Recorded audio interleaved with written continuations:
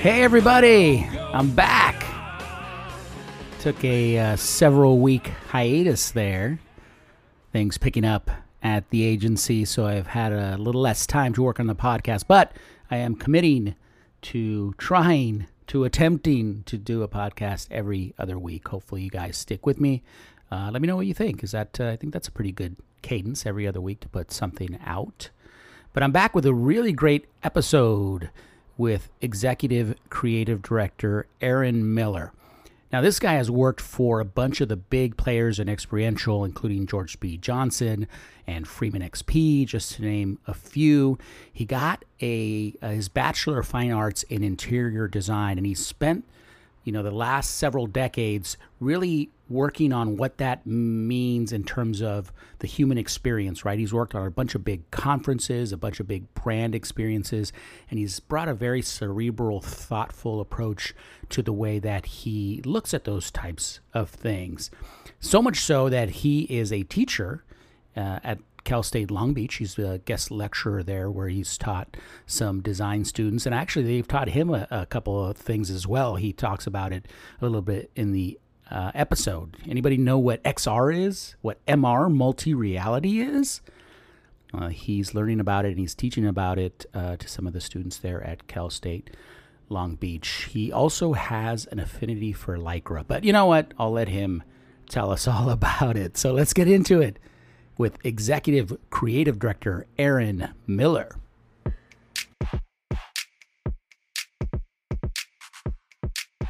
Hey, Aaron. Good to see you, buddy. How are you? Hi, May. Good to see you. It's been a while. It has been a long time. I almost forgot the contours of your beautiful face there. It's been too long. I think we met for lunch in Long Beach, 3-4 years ago, and I think we've maybe spoken on the phone a few times, but I haven't seen you in a long time, man. Looking good. I like the beard. Likewise, man. I like the hair. We're all getting a bit older, but looking better, right? We're seasoned pros. I've kind of run the gamut on the show of creative directors, from different sort of stages in their career. I think we're the veterans, probably not the super veterans, but we're the salt and pepper in the room, which I think is very valuable and important in the creative process. That's right. Dare we say elder statesman? I don't think so. Yeah, that sounds good.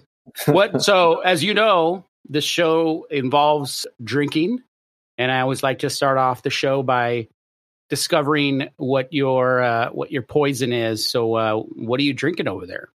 Well, today, and it is 3:00 p.m., so we're a bit early on this, but this is a special blend. This is Bulleit Bourbon, the Frontier whiskey variety, and something called Blenheim Hot Ginger Ale.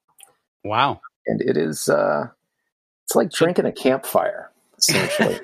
So, is it that looks good. So it's a what I would call a Kentucky Mule, right? Because it's bourbon, or it's bourbon, not Kentucky. I forget. Yes, bourbon. Yes, it's like a Kentucky Mule, but the Blenheim comes from South Carolina. So it is. I don't know. It's a Kentucky, South Carolina, close enough. Is the spiciness from that ginger ale just the ginger, or did they add something else in it? Oh, I think they added something else. It literally will, it burns your lips, everything else. It's fantastic. It's okay, fantastic. Cool. I'll have to keep an eye out for that. I'm drinking in honor of 16 de septiembre and also Hispanic Heritage Month. I am drinking a michelada. So I usually use a nice Tecate beer, and I put a little. I actually had to use a little Bloody Mary mix today because I was in a pinch, but I dressed it up with a little bit of tahini and put a little lime juice in there. So I'm ready to go. Salud! Cheers! Salud! Cheers to you! Thanks for taking the time. I mean, just reviewing and prepping for the show, and just refreshing my memory on all the cool stuff that you've done and all the brands that you worked for.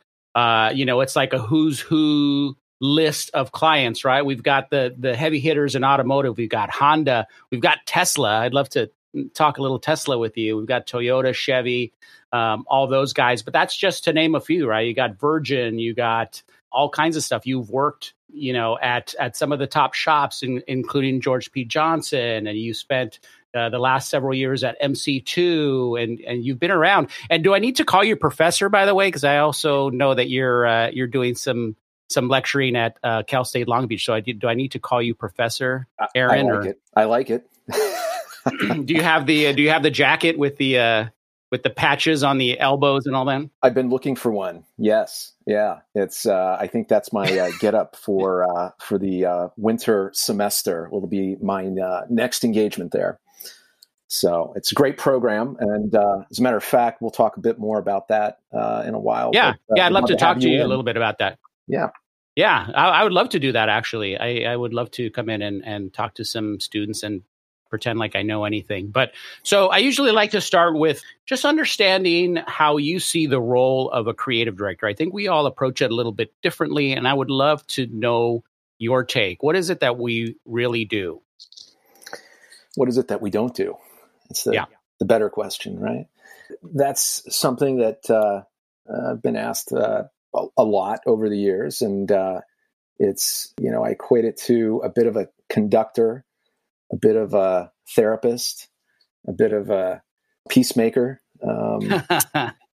But at the end of the day, it's a role that encompasses just about every capacity. I think when you're doing it at the level that we're working at, you do have to kind of engage all of your capacities. It's not just a creative job. It's not just, art or design. Yeah, absolutely. But in fact, a bit more business strategy, understanding human behavior, what motivates people to action, and being able to employ all of those principles effectively and holistically, right? And what's funny is that when you say all those things, there's two sides, right? It's obviously three sides, even when you think about it: the client, and then obviously the end consumer that's consuming your work, but then also your internal team, right? So motivating them to action and keeping the peace among them and all that kind of stuff. So it really is pretty fascinating and interesting that we're dealing with several different audiences. Which is the hardest, in your opinion? I think that could go two ways, that question. Internally, I think some of the internal struggles on the agency side tend to be sometimes tougher than getting a client to move forward with a really brave idea. I think there's a balance there, right? And you kind of have to, you're almost like a senator. You have to play both sides and be able to move both groups to a agreeable conclusion, one that kind of memorable on the outside to the consumer and achieves all those goals that are outlined up front. Yeah, I mean, I don't know. What's your thoughts on that? Yeah, I mean, I think I just read something recently that I really liked. I'm thinking about sort of incorporating that into my spiel, and it's really that the creative director is there to kind of create the conditions for creativity and the conditions to come up with insights and ideas, right? And that sort of gives you a little bit of flexibility, because it can mean a whole host of things, right? It can be literally, creating an environment. It could be being the kind of person that people feel comfortable with or safe sharing ideas with. It could be literally providing the right type of tools or access to the right types of things. So I like that. I like that phraseology. But when you said earlier that you likened it to a conductor or a farmer, now that you put all those things out there, right? Okay, so I'll switch metaphors here. So as a farmer, tell me 2 or 3 of your favorite crops. In other words, tell me a couple of your favorite projects and who they were for. I may be throwing you a curveball as I think about it now, because I don't know if I prepped you for that. But if you can share a couple that you really like or that you're really proud of. Well, as a creative director, I guess we have to back up and kind of think about where we've been working, just primarily in the, I guess, brand experience space. That involves many channels of communication. And seeing all of that come together at something like a conference, or, at least in my past, at an auto show, where we've got all channels firing: digital, social, mobile, big, large-scale content, hands-on engagements. I mean, all of those types of events, those are the ones that make you, as a director or as a leader or a contributor. You just got to remember, the creative director, we're not actually the ones usually pushing the buttons. We've got a whole team behind us that is essentially doing the lifting. The culmination of all of that work, the sometimes blood, sweat, and tears of the creative process, seeing that come to fruition at something as large scale as a 5,000 person conference, 10,000 person conference, or a major motor show, is the thing that keeps you coming back. It's a lot of punishment. It's I think a lot of people think that the lifestyle is quite glamorous at times, with the travel and the expense accounts and the dinners. I guess all of that makes up for the fact that you literally might be watching the sun go down at your studio and then watching it come up all too quickly. Right. Going, oh man, we gotta package this up. We got to get this into the hopper. Yeah. Or staying up all night to get, somebody to come and redo something completely, in terms of if you're doing something experiential. There was a few years ago where we had to completely redo something we were at Super Bowl, and it was, just one of those things where it's an all-nighter. And there's a certain element of fun to that. Obviously, you're with your colleagues and all that, but it can, it's not easy, and it can get a little hard. So you like sort of that show aspect, getting everything together. And that's what's cool about experiential specifically, I think, is that all those things come together, right? Even though we may not be doing commercials, oftentimes we're creating video content, then we're creating an actual structure or an experience. And then within that experience, there's some kind of digital activation. Are any of those, even more interesting to you, or for you could only focus on one of those areas? It's hard to focus on one. I think it's hard to, if I were a traditional, working in traditional advertising, knowing that experiential was out there, it would be hard for me to stay in the swim lane. I think a successful creative director always has that innate curiosity to kind of see what else is out there. It's a little bit of, I guess, my personal wandering spirit, if you will, what I do in my personal time, hiking and backpacking and things like that. You're always kind of wondering what's around the next curve or over the next hill. And I feel like a lot of that is very similar in my, day-to-day work world, wondering how we can better connect with an audience. What other tools do we have at our disposal that we can employ to activate and excite and motivate, right? So all of those things coming together at a large event, it is show business. I get that.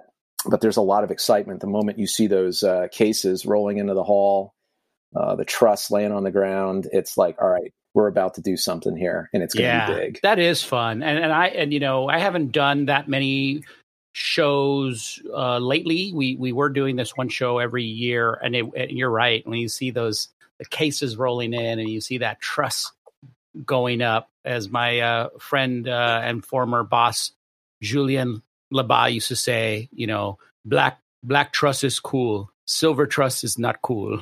Julien, you know Julien as well, right? I do. I worked with Julien when I first started at George P. Johnson. Right. That's right. Yeah, he was on a different account, so we kept those kind of separate. But I would see him, and we would hang out occasionally. Yeah, good guy. Yeah, good guy. Great guy. But yeah, he has very strong feelings about trust. But yeah, it's kind of a rock and roll feeling. And sort of my background is that I grew up playing in Rock Band. So I love it for just that. I just love the gear and all that stuff setting up. But I also love, the content side of it as well. So when you're dreaming up all this stuff, right? It has to start somewhere. Has to start in your head and in your team's head. What's the creative process like? Since we've been focused on this type of experience, what's the creative process like? Maybe specifically for that, is there a certain, and I know that it's always sometimes a little different, probably, but are there some key sort of milestones or some key sort of things that you do every time? For me, my process, is probably like a lot of others, but, I absolutely 110% will start with a strategy. We, at least my teams that I work with, it's not very often that we, start with pen to paper and start sketching and drawing. There is something about that helps to advance ideas, certainly before you start plugging things into a computer. But I think for me, it's really about the narrative, about the story, and ultimately what we're trying to get people to do. What type of behavior are we trying to influence? That sounds really dirty when I say it, but the reality is starting with the written and then moving into more of the visuals and the communication design and some of the other aspects that would come with a large experiential programming. I think a lot of kids that are in school right now, highly talented, obviously, but they sometimes will come to the table, especially your interns and some of those first hires, first jobs, and they're ready to start drawing. But the reality is you want them to expand on what the ask is.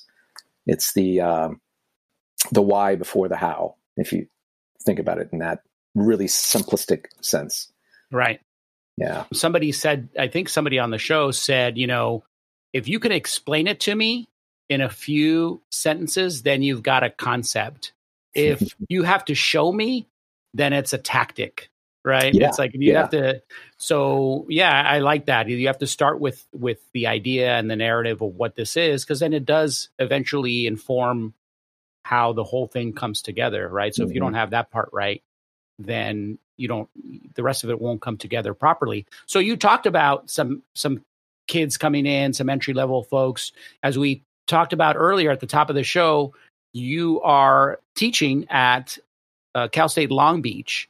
Tell us a little bit about what that's all about and what it entails and what you like about it, what's interesting to you. I assume you're getting something out of it, but just tell us a little bit about that experience. Yeah, I was fortunate enough to get a, I don't want to say it's a part-time role. So it's literally one semester a year at this point in the Department of Design. And it just so happened that I met the head of this program, who used to be a neighbor of mine.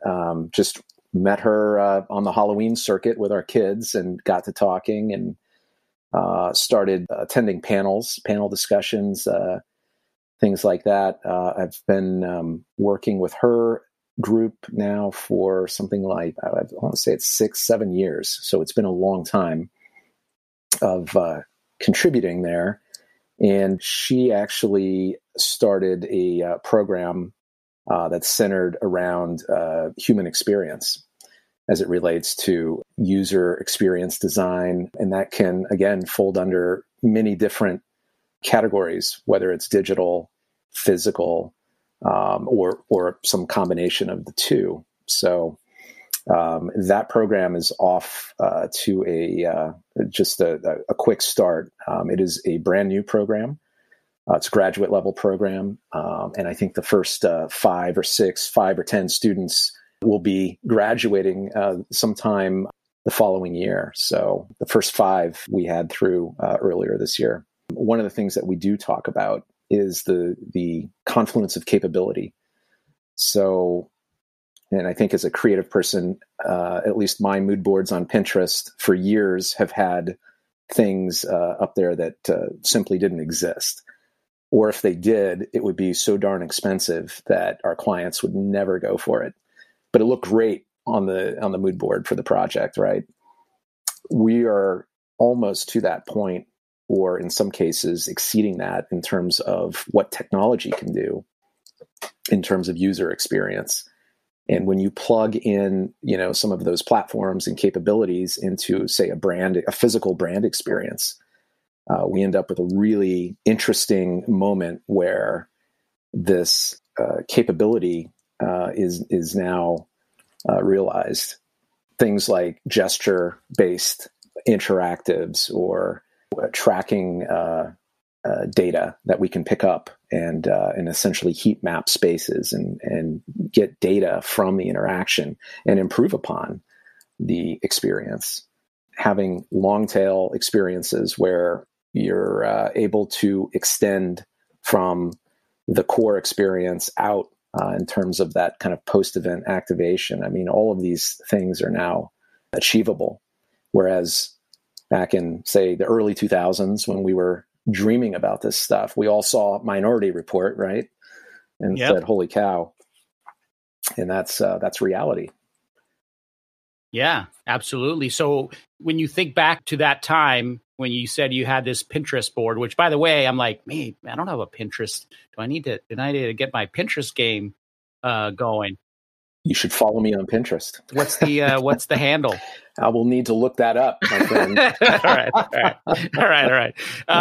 But so what I'm hearing you say is that those were only dreams, a matter of years ago, and now, they're reality, and you're using it. What's next, or what are you hearing from these students? Are they generating some ideas that you're just like, whoa, where's that coming from? Yeah, absolutely. I mean, look, they are innately curious about everything. Some of my students that I am still connected with as an advisor on their thesis project, they are curious about how everything works. They want to literally take it apart, figure out how it ticks, and then put it back together. And I think that type of enthusiasm for problem solving or just understanding how systems work and how they can be plugged in to an experience is unique for dreaming up what's next. And as a matter of fact, we did the project that we worked on the last semester that I taught was centered around the LA 28 games and how different audiences, different personas, different types of visitors, whether they're here in LA or outside of the local space, how they're going to interact and engage with the games on all different levels. And that uncovered a lot of unique thinking. None of it bound by budgets, of course. But so what's really interesting as you're saying that is now when you go back, right? If you're doing that same exercise, how much different is it now because of COVID, right? So now you got to completely rethink it again, because now the in-person experience is going to be different, or maybe even reduced. I don't know. I guess by then maybe we'll be okay, but it's just interesting to think, has that changed, and even for I imagine that the people watching from some other location, that experience is going to have to be much more robust, because maybe people will have gotten used to not going to the actual event, so. Right. We're all sitting here in our houses going, well, do we really need to go to the theater again?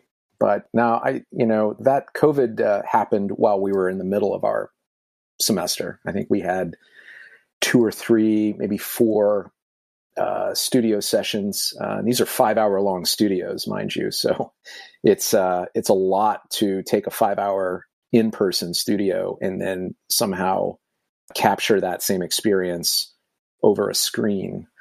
I think the first few I probably did about 4 hours of talking, and then after that we said, okay, we gotta figure out a better way. So we were what's the analogy? Building the boat as we're sailing, or building the airplane as we're flying, and we figured it out. But I think a lot of the output did because of what was going on in the world at the time, and it was just changing daily as we all experienced. A lot of that thinking did go into their projects. I think there was more of an emphasis on the remote experience and how technology will help enable technology through means like XR or MR, multi-reality.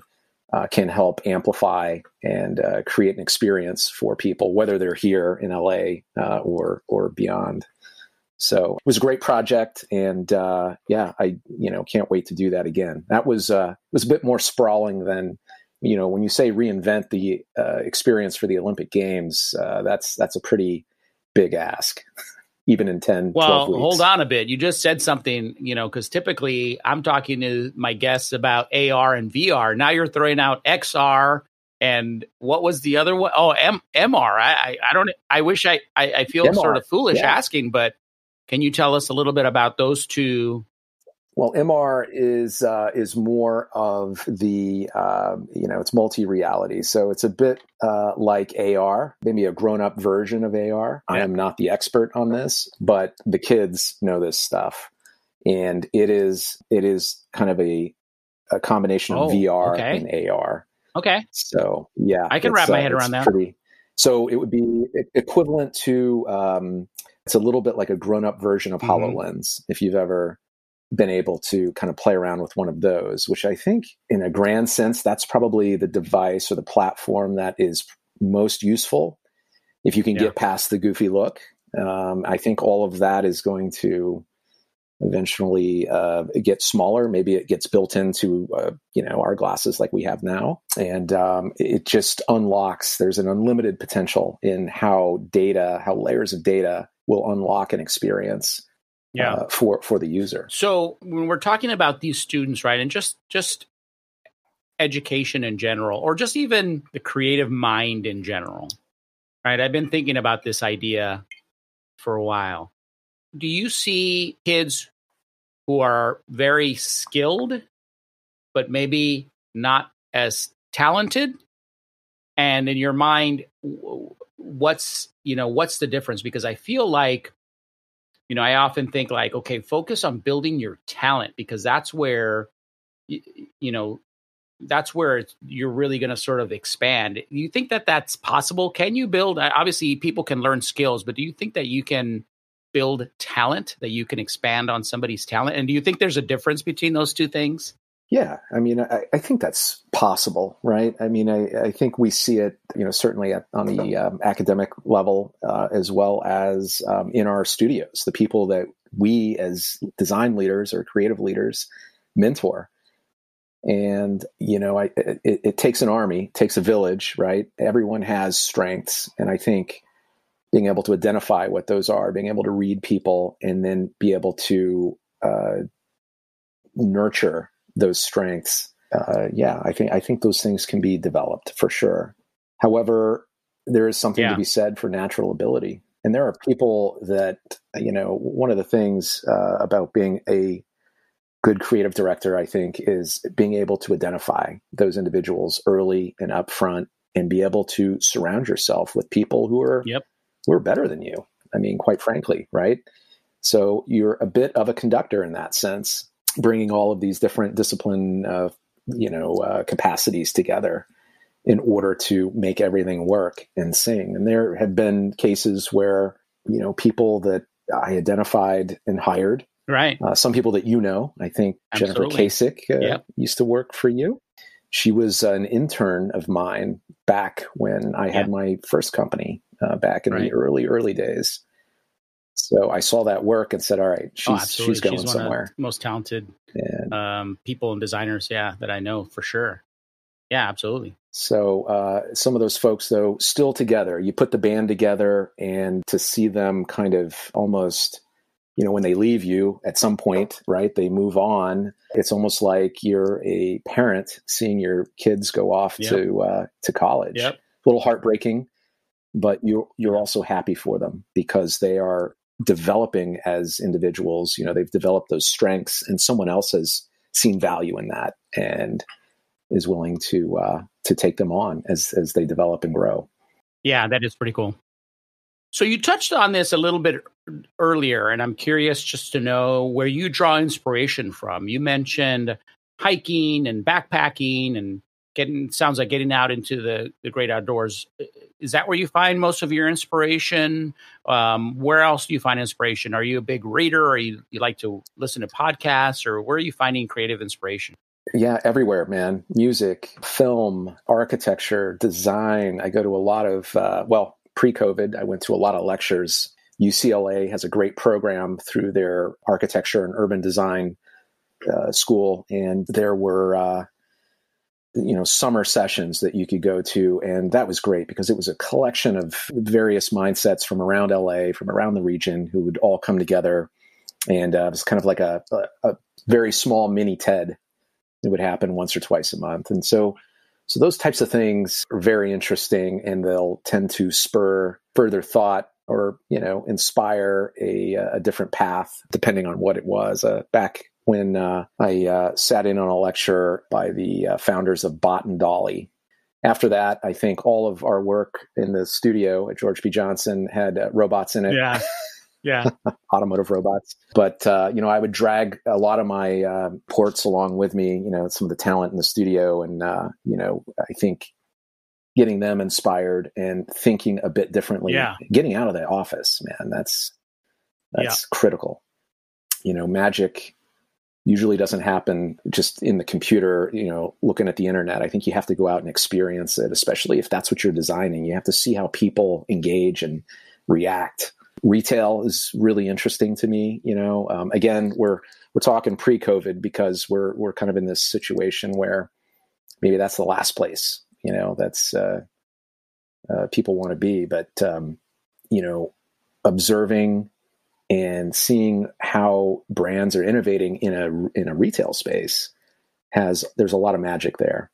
Yeah. And then nature, man, getting out, getting into, we do a lot of backpacking and hiking and camping and just getting out into nature and somewhat disconnecting from the daily grind. It's even better if your phone doesn't work wherever you're going, because then there's really no distraction. That is some of the best inspiration. Have you ever done anything as purposeful as like doing a trip like that and working at the same time and sort of designing while you're out in the middle of nowhere? You have?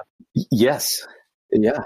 Yeah, I have. I won't say it was purposeful. It was, I was working for Freeman XP at the time, and we had a very critical deadline, and I had a trip that had been planned for a year, so it wasn't like I could move it. So I said, you know what, we're going to take the computer and we're just going to do this thing. And so literally in the middle of Yellowstone National Park, there I was alongside a fumarole. It was definitely a different space to write. There's a lot of copywriting. Was the final product pretty good? Like, did you feel like, hey, that kind of that worked out? Yeah.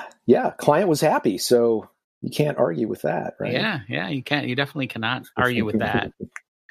So if you weren't doing this, if you weren't a creative director, and I also want to touch a little bit about what your future plans are, because I know you've got some plans. But if you weren't doing this type of work, what do you think you would be doing? And that is a really good question. I'd be a retired pro cyclist. I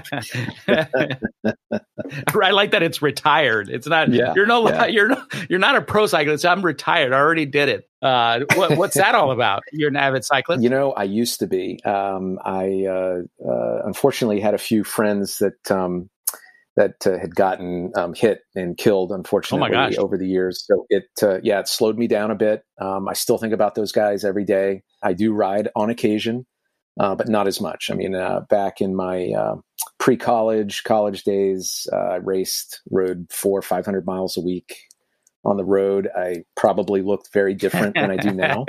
I may. But, there was a passion there. And part of it is the dedication that it takes to ride at a more elite level. You do have to watch what you eat. You have to be out on the bike, putting the miles in. It's a subculture. It's its own thing. Everyone, if you've not done it, you wouldn't know. But for those that do know, or anyone listening that rides, they know what I'm talking about. So that group, it's interestingly enough, the folks that I used to race with, travel with, many of them have stayed in the business. They all work at some of the big brands as designers or marketing executives. And, we still stay in touch. It's there's something about designers and creatives and bikes. I don't know what it is. I think it's the tinkering, maybe the gear, the hardware. Maybe it's the Lycra. I don't know. Yeah, the Lycra. I imagine that you probably had some pretty good creative thoughts while your mind is free that way. Maybe you had a little notebook tucked in the Lycra there or something. Was that the case? Did you often have good ideas while you're writing? Yeah. Again, it's kind of goes back to that idea of being out and unencumbered. And this is, of course, I'm going to date myself here a bit, but it was the days before cell phones, so you literally were out there. Some of these rides, they're 60, there was a ride every weeknight after work. There would be 30, 40, 50 guys that would get together, guys and girls, and head out. And this is in the kind of North Georgia area where I grew up, Athens, Georgia. Yeah, you do a lot of good thinking, especially if you're off the back and just suffering. I used to call it suffering like a pig. If you could suffer well, then you would do well in cycling. And I kind of, maybe that's the connection to creative. It's specifically called suffering when you're towards the back end. Oh, if you're off the back and you're trying to bridge back up to the group. Yeah, it's painful. It's a painful place to be. Let's just put it that way. So it's all about pain management, my friend. Pain management in creative direction. That's a topic for another day. What's the greatest? That sounds like a pretty good lesson, actually. But what's the greatest lesson that you've learned from a mentor, from a creative mentor, or any mentor, Frank, for that matter? I think it's, oh man, where to start, right? The number one thing that I can think of off the top of my head is persistence. Never stopping, always look for ways to rethink a challenge. And I think we're in that right now with the COVID slowdown, with everybody in marketing or live marketing for that matter. We're all in the same boat. So we're all trying to reinvent ourselves and kind of take a look at the problem from a different angle. You're seeing a lot of that, obviously, in the virtual work that a lot of agencies are pumping out. But yeah, I think persistence, and I have a couple people that I actually refer to as a mentor. I talked to one today, and interestingly enough, he sits more on the kind of executive account side, which, there's always that tension, right, between creative and account. It's healthy. It's like the balance of our government, right? Checks and balances. So he actually called me out of the blue today. And, I think the conversation for, around a good mentor who kind of just understands that, what he needs to deliver or what they need to deliver in order to kind of help elevate you. It was nothing that I asked for. I think he just could kind of glean it in the course of the conversation. And, it's always inspiring. And I'm so thankful that there are people like that out there in the world who give so freely without being asked, without expecting anything in return. Yeah. I think there's something that, for the people that I hope I am a mentor to, I hope they feel that same way, because it's nothing better than helping to lift someone up or give them a different idea or approach to a problem that they haven't thought about. In that segment there, you mentioned the word reinvention and about reinventing yourself. How are you reinventing yourself for the future? What are your plans? Are you thinking differently? Are you thinking, hey, I want want to start to pursue certain areas of my creativity, or are there any plans there for a big reinvention? Yeah, I mean, I think we all have to think that way at all times, right? I mean, change is the only constant, and we can't be. I think this COVID situation has caused all of us to kind of sit back and go, "Oh, man, this is disrupting our entire career track." I mean, for a lot of people, and I think disruption can be good. Maybe it doesn't last as long as this is lasting, but disruption is good. It's going to spur people to kind of approach, if we're talking about a marketing challenge or, some sort of, product challenge a bit differently. How do we still communicate and connect with those audiences?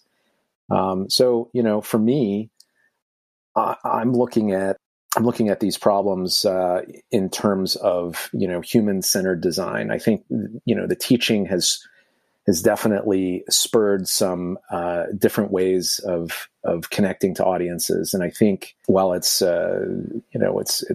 complex at times, dealing with different personas and different types of human behavior, ultimately it's going to drive innovation in technology and all of these other channels that we use and leverage as part of our tool set.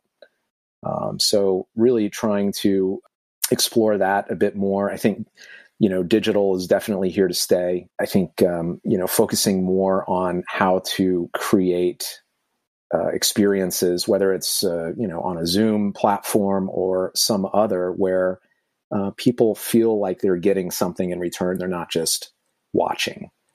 That there is a bi-directional flow of interaction and communication. I think that's the holy grail, for all these conferences that are now virtual. And how do we do that? Yeah.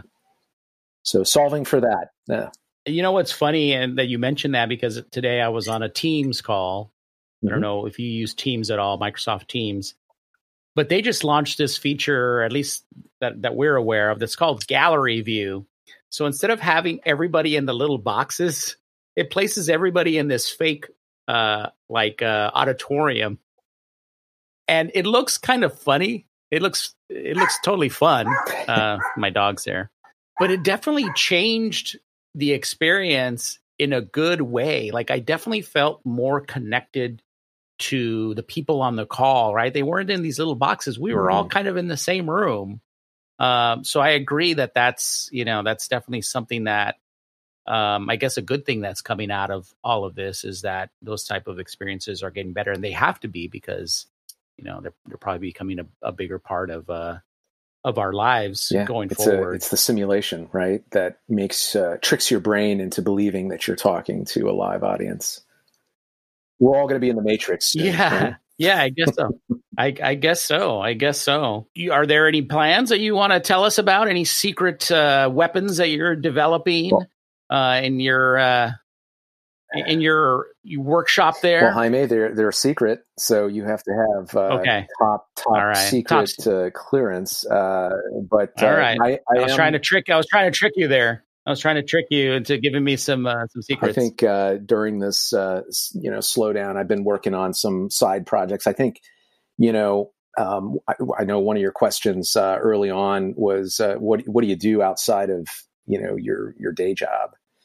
And I think for me, although it sounds like work, I've got literally 2 or 3 business ideas that I nurture, and some of those are hopefully I can launch them at some point and see if they can be monetized or if someone wants to buy them. But constantly doing that, and it's a bit of an obsession. So I don't want to say I'm a serial entrepreneur, but I wanted to live the .com life back when I was, it was the mid 90s. And I think everyone was saying, hey man, if you build a website, you can make millions of dollars. Just go to San Francisco. Right. And I was like, shoot, I'm in interior architecture school. Right. So, but I was fortunate enough early in my career, kind of out of necessity, that I co-founded a startup, lived that whole tech incubator lifestyle, not in San Francisco, but in Athens, Georgia. So kind of got that out of my system, if you will, but the spark doesn't ever leave. And so you're constantly going, hey, I've got this idea for a startup. And, doing elevator pitches and all of that is, I think it makes us better presenters of creative, right? Yeah, that's true. Yeah. Yeah. And I have that spark too. And recently it was a big spark, just because, with everything going on, and actually even pre-COVID, just some restlessness that I was experiencing. And I was hot on this one idea, which I think still could take flight, but then some things have shifted at work, which I should be able to talk about here pretty soon. But and now I'm all back in on that. Although I still have that spark that comes up from time to time where I'm like, I gotta build that out, and maybe pursue that on the side. Do it, man. Do it. So outside of your day job, what are you passionate about outside of the day-to-day grind? What do you really get excited about? Because I've been working in Toyota EV marketing, working for Tesla, Lucid Motors, other EV brands, worked on the launch of the Mirai fuel cell vehicle. I have a strong interest in sustainability. I guess some of the environmental causes that are very timely, as we see California burning the entire West Coast, really. Fortunate enough, where we live here in LA County, we're adjacent to San Pedro, which is, the Port of LA area. And there is a group down there doing some really interesting things with what they're calling the blue economy. So that group is Alta C. And they are a tech incubator for the blue economy. So they house, I don't know how many companies are in there now, maybe 5 to 10 different startups. And all of these companies are working within some sort of ocean environment, highly sustainable, working to improve the future for all of us, really. So getting involved down there as a donor and attending all the open houses, was there when Mayor Garcetti came out and cut the ribbon, and then meeting some of the folks that are housed there. Wow. Bob Ballard, the guy that found the Titanic, has his boat there. Ben Lecomte, who was the first, I think he's the only guy that's swam across the Atlantic Ocean. Got to meet him and tried to find some co-sponsorship for his effort to swim across the Pacific. This is like a couple years ago. So it is inspiring to me to see how people are coming together, not only to solve these really wicked challenges, but also do it in a way where they're building the local economy. And potentially as they grow, they'll be able to provide jobs. And these are good jobs. These are sustainable, green jobs. And this group, I encourage you to look it up if you've never heard of it. It's called Alta C, ALTA SEA. Got it.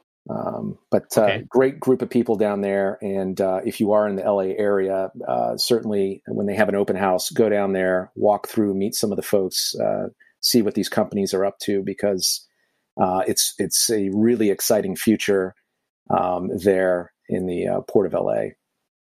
So how does this passion for sustainability, how does that come into play in your design work? Are you working to design with sustainable materials? How much does that factor into your work? I think it always does. I think trying to be as green as possible, and that can kind of manifest itself in a lot of different ways, Jaime. It's not only the materials, it's the glues, the binders, the type of carpet that you're putting down, where the carpet goes once you're done with the show. All of those things can kind of amplify that footprint, right? Or lack of it, right? We want a smaller footprint. one of the interesting things that Freeman was doing when I was there was auditing the waste stream from these events. I think a lot of larger organizations, on the client side, they somewhat expect it. It's not like an add-on, but they want to monitor and have the data from all of these events to know that they're operating in the most sustainable way. I think live events, what we do is inherently wasteful, right? We're building temporary structures and trucking stuff all over the country. And I think if everyone somewhat operates, with a little bit of mindfulness, we can absolutely cut back on some of the CO2 output. If you're using lighter weight materials, it's less CO2 output on the part of the freight haulers, more compact structures that can pack flat or fill up the cube height of your tractor trailer. All of those things, if you start to think about that as you are creating, you can oftentimes achieve those goals in advance. And it's something to celebrate, really. Right. Yeah, especially in this situation that we're in, where it's of the utmost importance, right? Because our forests are shrinking, and global warming, and all kinds of issues that we're facing. So now it's more important than ever to think about those things. Absolutely, yeah. And I think we all have to do a part, right? Yeah, absolutely. All right, it's come to that moment in the show where you have to deliver on the premise of the whole program, which is Confessions of a Creative Director.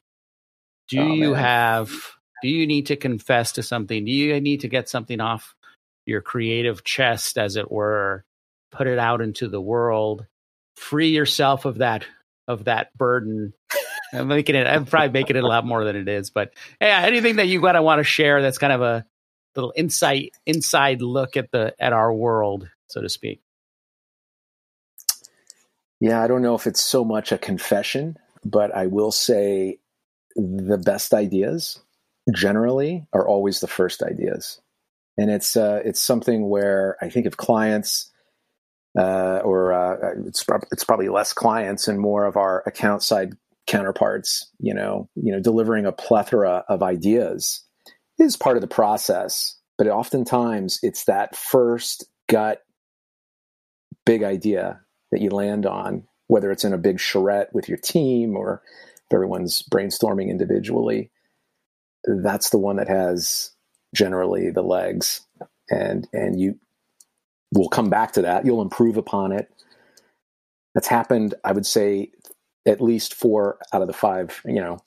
It's that kind of 4 out of 5 times level. That's interesting. For every 5, it's the first one. Now, don't get me wrong. We build upon it, right? It's maybe not the exact big idea, right? But I think you're onto something, because I have experienced that as well in some cases, and you do sometimes come back, full circle. That's interesting, and you can't, unfortunately, you have to go through the rest of the process, even though in your mind you're like, I think that's the one. I think that's the one. But you have to continue to go through the whole process just to validate it. And let's be honest, sometimes that's just part of the show, right? It's like, well, I know this is it, but I know that I'm going to need to present several concepts. So let's go through the whole, show, even though I know this is it. That's a good one. I like that. I like that a lot. So what's the, in your mind, what's the downside to that? And I think you basically alluded to it, is that there's like, well, it can't be that easy, and people say like, well, how did you come up with it so fast? Yeah. It's like, well, it wasn't that fast. When you think about it, it took me, 30 years plus, whatever month we're in now, whatever day, and the hour that, that I had this thought, it took me all that time to come up with it. I didn't just come up with it now. I think that's probably the stigma, right? It's like, how could they come up with that? If it's that easy. Yeah. Right. Yeah. No, it's not. So you've recognized it and realized, like, I know this is it, but I have to go through it. I have to go through the process. Yeah, you do. And, but it's that due diligence process that will kind of validate the idea and make sure that it checks the boxes. So, not to disappoint anyone out there listening, we know it's not that easy, but for the account types who would, are standing right behind you, right, waiting, faster, cheaper, watches. Faster, cheaper. Yeah, what is it? Cheaper, faster. What's the third one? Good, fast, and cheap. Pick two. Yeah, that's right. Yeah. Well, there you have it, folks. It's the first idea. Just go with the first idea, and that's it. But it's true. I think the majority of the time is spent validating it, and also other ideas that you come up with later somehow incorporate it or bolster it or something. So it doesn't sound as it's not as easy as it sounds. But that's interesting. I'm going to keep an eye out for that and see. We'll call that Miller's principle of the first idea or something like that, and we'll coin that, and you'll be in all the textbooks going forward. Right.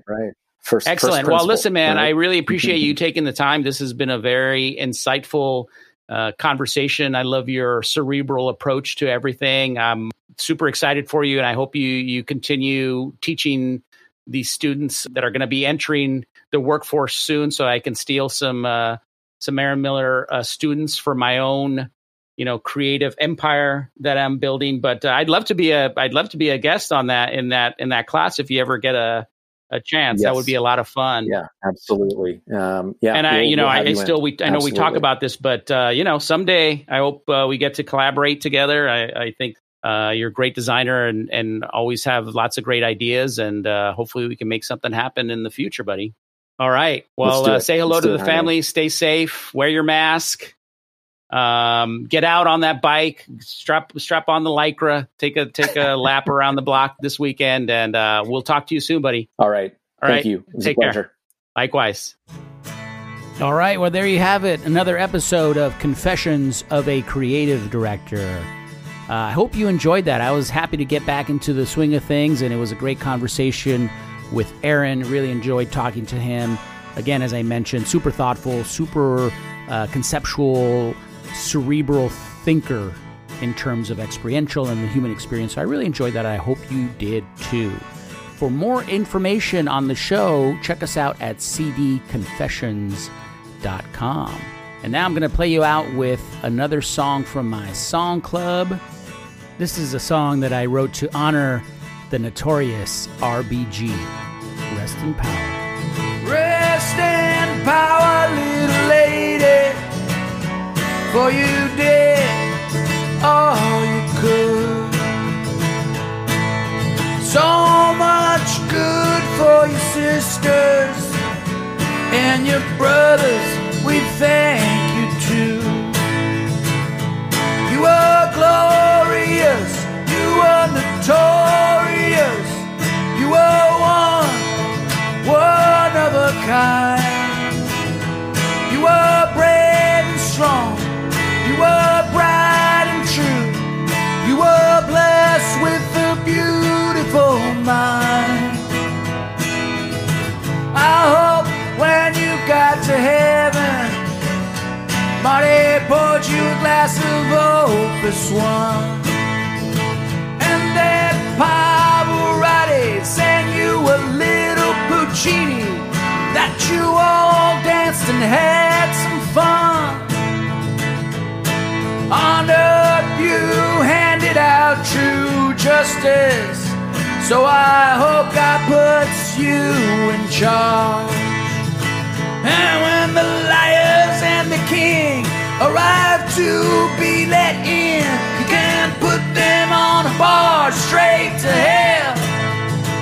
You are glorious, you are notorious, you are one of a kind. You are brave and strong, you are bright and true, you are blessed with a beautiful mind. So rest in power, little lady, for you did all you could.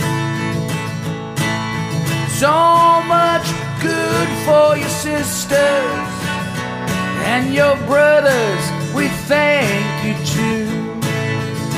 And while I ain't no Pavarotti, I'd love to gift you with the melody as a thank you for your descents, your wisdom and common sense. Now let's send you off with a little revelry.